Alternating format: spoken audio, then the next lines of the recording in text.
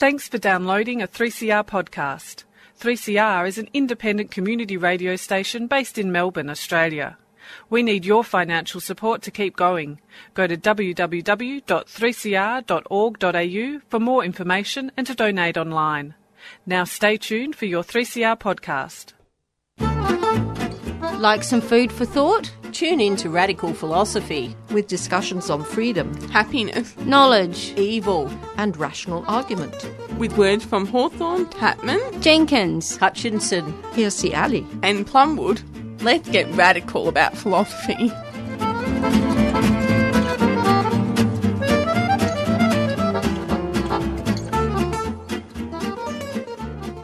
Invisible, repetitive, exhausting, unproductive, uncreative. These are the adjectives which most perfectly capture the nature of housework. Angela Davis, Women, Race and Class, 1981. This is Jo Nessel speaking on and for Radical Philosophy at 3CR. I can remember speaking early when I first arrived to Melbourne at a program called The Women's Shed, and that was my introduction to the wonders of community radio, which are more important in the world now than ever. Welcome to Radical Philosophy. I'm your host, Beth Matthews. And today we're going to have an interview about who does the cleaning up. And I'm speaking to Kathy Weiss about her research into domestic work. Now, what was it that inspired you to do this research? Well, I was initially interested in paid domestic work because of the intersecting issues of the economic exploitation of women's work and the political nature of women's oppression in the family. And I was also interested in the way that domestic labour has become globalised in the context of globalisation and the increasing migration of women from poorer regions to perform domestic work in richer countries. So I was interested in the relationships between politics and economics in this issue from a feminist perspective. But then, as I started to read, I became increasingly shocked by the extent of abuse and exploitation of domestic workers, which I hadn't known anything about to begin with. When I started to read the research in this area, I was really quite shocked to see that, without exception, when they were talking about abuse of domestic workers, it was explained in terms of the relationship between female employers and the workers. Domestic workers do face a great deal of exploitation and abuse, and particularly when they're migrants. And so one of the things interesting about this is that the forms of the abuse are basically similar wherever you look in the world, though the severity does vary a bit.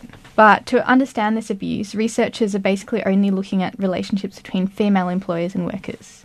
And there's certainly no doubt that these relationships are frequently very exploitative and abusive. And there are large power differentials often between female employers and workers, particularly to do with race and class and citizenship status. But nonetheless, to me, it seemed really strange that the researchers were only focusing on the women employers, because I'm a feminist, and domestic work is so much an issue of men exploiting women's labour in the private home. And to me, it's still a case of men exploiting women's labour, whether we're talking about women who are wives or daughters or even domestic workers. So it seemed to me that the research on domestic work was ignoring the wider context in which these exploitative relationships between women employers and workers was taking place. So I started to think about the patriarchal family.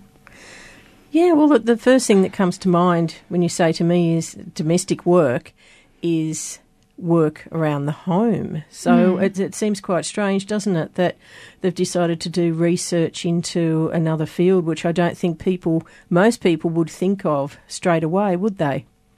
I suppose not, but in a sense it's sort of fairly logical that researchers are focusing on women employers and workers because that's what's most visible, because women tend to be the ones who manage the household, and so they tend to be the ones who will define the work that domestic workers are doing. They might define the level of their pay, and they might explain the tasks that have to be done and how they want them to be done. So this is definitely the most visible form of interaction that's taking place in households that employ domestic workers. Why aren't researchers on domestic work looking at relationships between male employers and domestic workers? Well, I think there are a few factors, and one of them is the one that I just mentioned about it being it's more obvious that women employers have something to do with domestic workers. But I think there's also a historical aspect in terms of the development of feminist research over time. So a lot of the research on paid domestic work is quite recent. So, for example, the work I looked at in the US really only began in 1985, and I think probably the first work in the world was actually in 1980, and that was a work by Jacqueline Koch on South Africa. So before that, most of the research on domestic work was focused on unpaid domestic work. So it focused on that which was performed mainly by wives for their husbands. This work obviously focused really strongly on relationships between men and women, and it mostly didn't mention paid domestic work at all. So this more recent research it's partly in response to that earlier research, and it's in response to what these researchers see as the erasure of the experiences of women of colour and of poorer women, because it's these women who perform the majority of paid domestic work. So I suppose you could say that it's also linked to the cultural turn in social sciences towards more postmodernist things, and the rise of difference feminism, which focuses on the differences between women rather than the issues that affect women as a group. I think it's also part of just following the general aims of feminist research that have developed since the 1970s. And one of these aims was to uncover and make visible the experiences of women that have been ignored or made invisible in mainstream or mainstream research.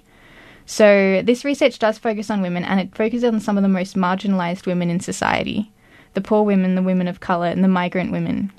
But I think this focus on women has also led to a focus on women employers, and as a result, it tends to ignore and make invisible the role of male employers in making domestic workers' lives miserable, and also in perpetuating the system that allows them to be so greatly exploited in these underpaid menial jobs. What do feminist theorists say about the patriarchal family? They say they have a lot of things to say, as probably not surprisingly. But I suppose from my perspective as a feminist political theorist, I think that the focus on female employers and domestic workers avoids some really important questions that arise from what feminist theorists have to say about the family. So these are questions like why women in charge of organising household work? Has it always been this way? How is it linked to the patriarchal structure of the family? And I also think that it ignores a lot of things that feminist theorists know about what goes on in families. So issues around the way that women are controlled by men within the context of the patriarchal family through economic exploitation, through sexual violence, and through other forms of abuse. And feminist theorists do know a lot about these things when they're talking about wives or female partners, but and a lesser extent also children, but they really don't know about how it affects domestic workers. So that's something that's quite important. But there's a lot of things that feminist theorists have said about the family which are extremely relevant to domestic workers, paid and unpaid. And I guess what I'm most interested in is the idea of the family as a political institution. So the nature of the political is commonly defined in liberal democratic theory in a way that's limited to what is known as the public sphere. And that's most commonly associated with the actions of states in the modern tradition of representative government. But mainstream liberal democratic theorists then tend to assume that what happens in the private sphere is not political. They tend to claim that it's natural and therefore unquestionable. And the well-known feminist saying, "the personal is political," challenges this assumption. So feminists point out that what happens in the private sphere is also political. The patterns of relations within families are consistent and persistent, and they involve power and authority. Specifically, these relations involve the submission of women to men and children to parents. One particular feminist interpretation of power relations in the family, which I'm particularly interested in, comes from the French feminist theorist Christine Delphi. Delphi doesn't belong to the most well-known group of French feminists who are more post-structuralists. So that's women like Hélène Cixous and Luce Irigaray and Julia Kristeva. But she's one of the founders of an earlier tradition of feminist thought known as materialist feminism. So, writing with Diana Leonard, who's a British sociologist, she argues that families constitute a system of labour relations in which men benefit from and exploit the work of women. She sees the family as being a structure governed by the domestic mode of production, where production is defined very broadly as including practical, emotional, sexual, procreative and symbolic work. Delphi and Leonard therefore see marriage as involving the appropriation of the wife's labour by her husband, the male head of the family, and they see the primary reason for the existence of the institution of marriage to be the facilitation of the systematic appropriation of women's labour by men. So, could you tell us more about materialist feminism and how does it differ from other branches of feminist theory? So the French materialists started developing their theory around the ends of the 1960s and the beginning of the 1970s, in parallel with the development of what's often called second-wave feminism. So probably a lot of people have heard of Monique Wittig, who was part of this group, and she's one of the most well-known, partly because she spent a lot of time in America and wrote a lot in English. They're often called the materialist feminists because they used the Marxist materialist method. According to Christine Delphi, who was one of the group's founders, this method included two foundations. Firstly, it had a theory of history written in terms of the domination of social groups by one another for the purposes of exploitation. And secondly, it included the postulate that the organisation of all societies is founded on the material production and reproduction of life.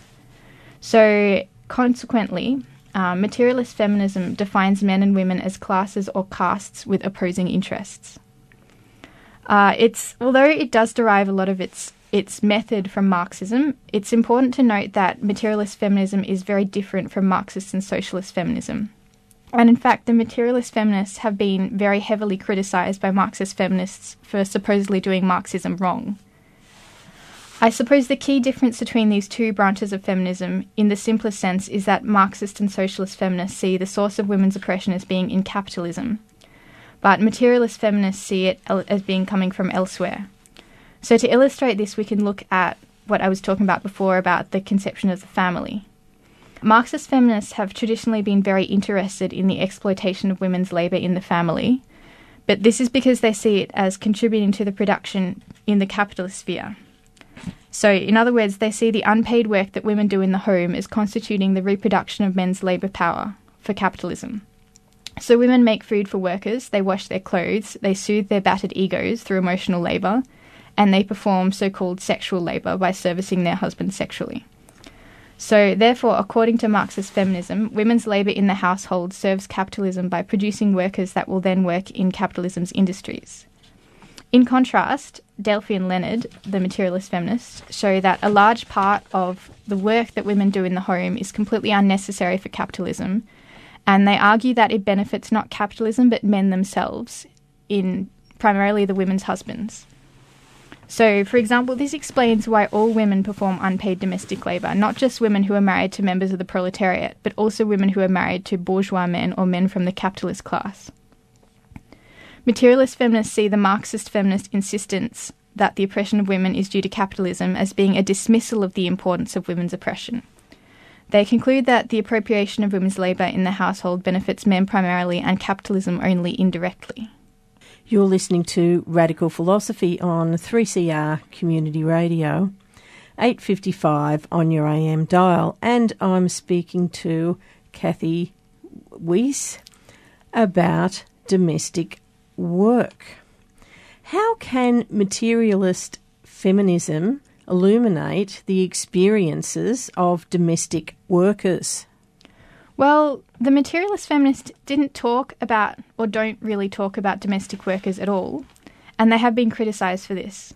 But I think that their work is still really useful for explaining the experience of domestic workers because it focuses so strongly on women's labour, particularly the work of Delphi and Leonard, which focuses on it in the family, though other feminists who are part of this tradition have looked at it in other ways. So if you accept this conception of the family, and you accept the fact that domestic workers work within the family, then it seems logical that domestic workers are going to be caught up somehow in this structure. And it is actually really common to read in research on domestic workers the phrase that they're just like one of the family. And this is a phrase that's used both by employers and by workers to describe the workers' relationship to the family in which they work. But what the workers often point out is that they're not really part of the family. Even though they might be treated with friendliness and affection, this is usually accompanied by a patronising paternalism, and they're obviously completely unequal to the real family members, because it hardly seems to be a family-like relationship when one person is acting essentially as a servant for all the others. Research of the domestic work usually make this point about workers supposedly being part of the family in order to show the exploitative nature of paid domestic work, and how workers are manipulated by the formation of emotional ties between them and their employers. This is true, but it only makes sense if your understanding of the family is one of a happy, idyllic, egalitarian group of people who are bound together by love for one another. But this is very frequently not the case for women and children in contemporary male-dominated families, where abuse is rampant. In Australia, for example, it's estimated that 1 in 5 women have been abused by a male partner, and 1 in 5 women and 1 in 10 men have been sexually abused as children. So when I hear the phrase "just like one of the family" relating to domestic workers, I think that it reveals something completely different. And what it shows is something very profound and very deep-rooted about the patriarchal family. And this is related to its potential to absorb people who aren't biologically related to it. And if you look historically at the development of the family in the Western world, this is what it has been. Not a group of people who are related to one another, but rather a collection of people who live together under a single male head. So if we go all the way back to the Middle Ages in Europe, the idea of the noble family was comprised of the lord, his wife and children, various relatives who lived in the household, all of the servants, and all of the peasants who lived on the estate. And at this time, the male family head, who was a patriarch in the traditional sense of the word, he had absolute control over all of the so-called family members. And it was only later, over the 17th and 18th centuries, that the definition of the family changed to become something closer to the nuclear family that predominates today, in many Western contexts at least. So this is an idea of a family as being a much smaller group of people who are biologically related and who are bound primarily by ties of affection. I don't think it's a coincidence that it was over this period that control over servants passed from the hands of the male household head to his wife.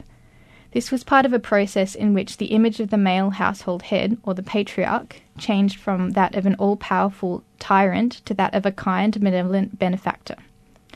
So this goes some way towards answering some of the questions I posed earlier as to whether women have always been in charge of household management, and the conditions under which this situation arose.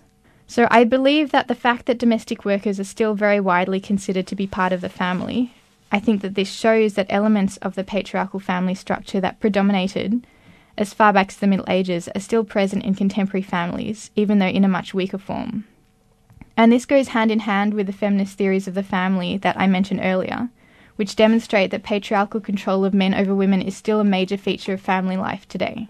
So going back to the materialist feminists, the reason why their theories are so useful to explain the experience of domestic workers is that they maintain the primacy of male domination.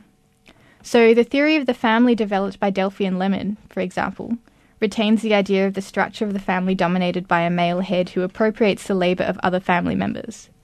Although they focus on the appropriation of wives' labour, they also mention that children's labour is appropriated, especially girls.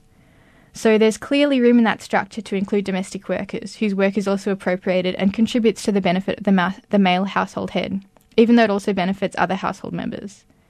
And it's also possible to see how the abuse of domestic workers by female employers, and also by other family members like children, can take place in this wider framework. You also use radical feminism in your work. How does it fit with the materialist feminist analysis? Well, I compared materialist feminism to Marxist feminism earlier, but it's also possible to compare it to English language radical feminism. And I say English language because the materialist feminists actually refer to themselves as radical feminists a lot of the time, but there are some important differences between materialist feminism and radical feminism as it developed in the English-speaking world. So the two branches of feminist theory have a lot in common, most obviously in that they both see that the source of women's oppression is outside of capitalism. So we could say that they see it as coming from patriarchy. And in fact, radical feminists would agree entirely with materialist feminists over much of what I've already talked about in terms of the control of male heads over other family members, including the exploitation of their labour. But one of the most important differences between the two is that radical feminism focuses much more on sexual exploitation. So materialist feminists see that the primary means of women's oppression is economic exploitation. So in terms of the appropriation or exploitation of women's labour. Radical feminists, in contrast, they see the primary means of women's oppression as being sexual exploitation. So in their analysis of power relations within the family, radical feminists tend to focus to a much greater extent on sexual exploitation, so the sexual abuse of wives and children by husbands and fathers, even though they also acknowledge that economic exploitation takes place as well. So when we're going back to talk about domestic workers, the problem with materialist feminism, where it really falls down, is in explaining sexual abuse. And the sexual abuse of domestic workers is extremely common, so I think it therefore needs to be carefully analysed. But this hasn't really been done so far because most of the researchers of domestic work just see sexual abuse as being another form of abuse, without noticing that it's perpetrated only by male employers. This isn't true at all for the other forms of abuse that domestic workers experience, which are just as likely to come from the female employers than the male employers. But if you try to analyse sexual abuse of domestic workers using materialist feminism, it doesn't really work because, in my opinion at least, it doesn't really have a coherent theory of male violence against women. So, for example, if you look at the work of Paula Tabet, who's one of the foremost materialist feminists, she wrote extensively about prostitution, and this is seen by radical feminists as being as a primary form of male violence against women. But she interprets it instead as being a form of economico-sexual exchange. So you can see really clearly here the primacy that's accorded to economic exploitation rather than sexual exploitation. So radical feminist analyses of male domination in the family see sexual exploitation as being at its very core. So just to give an example, in the analysis of marriage, radical feminists will point out the importance of the fact that rape is considered impossible in marriage. Historically, wives have been considered so much their husband's property that their consent to sexual intercourse has been considered completely irrelevant. Even though in many countries today marital rape is illegal, these laws were introduced relatively recently and they're still very rarely enforced and very difficult to enforce. Radical feminists have also developed sophisticated analyses of male sexual abuse of children within the family. And this is also a phenomenon that is extremely common, as I mentioned earlier. So from a radical feminist perspective, looking at the prevalence of sexual abuse of women and children in the family suggests the continuing prevalence of male sex right over other family members, which was certainly something that existed in the Middle Ages, but it's not something that we really think of happening so much today. So I think also that the prevalence of sexual abuse of domestic workers suggests, once again, that they are considered to be part of the family on quite a deep fundamental level, and this suggests that the male sex right extends to them as well.